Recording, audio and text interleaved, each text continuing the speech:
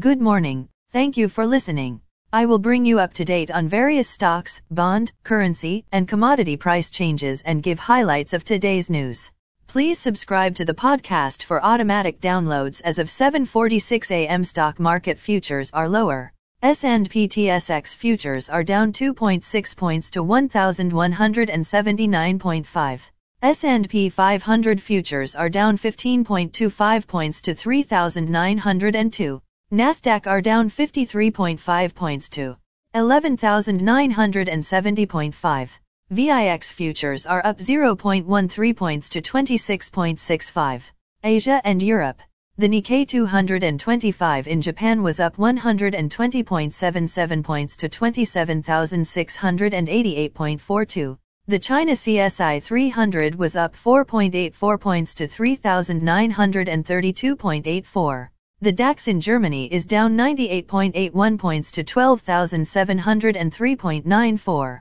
The CAC 40 in France is down 53.86 points to 6,006.82. The FTSE 100 in London is down 8.93 points to 7,227. Commodity markets. Gold is down $2.35 to $1,676.15. Silver is down 6 cents to $19.29. Crude oil is up 11 cents to $85.38. Copper is down 1 cent to $3.50. Natural gas is up 8 cents to $7.84.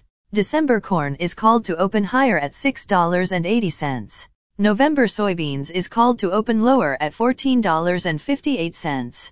December wheat is called to open higher at $8.35.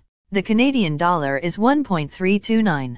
The Canadian 2-year bond yield is 3.86. The Canadian 10-year bond yield is 3.16. The United States 2-year bond yield is 3.97. The United States 10-year bond yield is 3.54.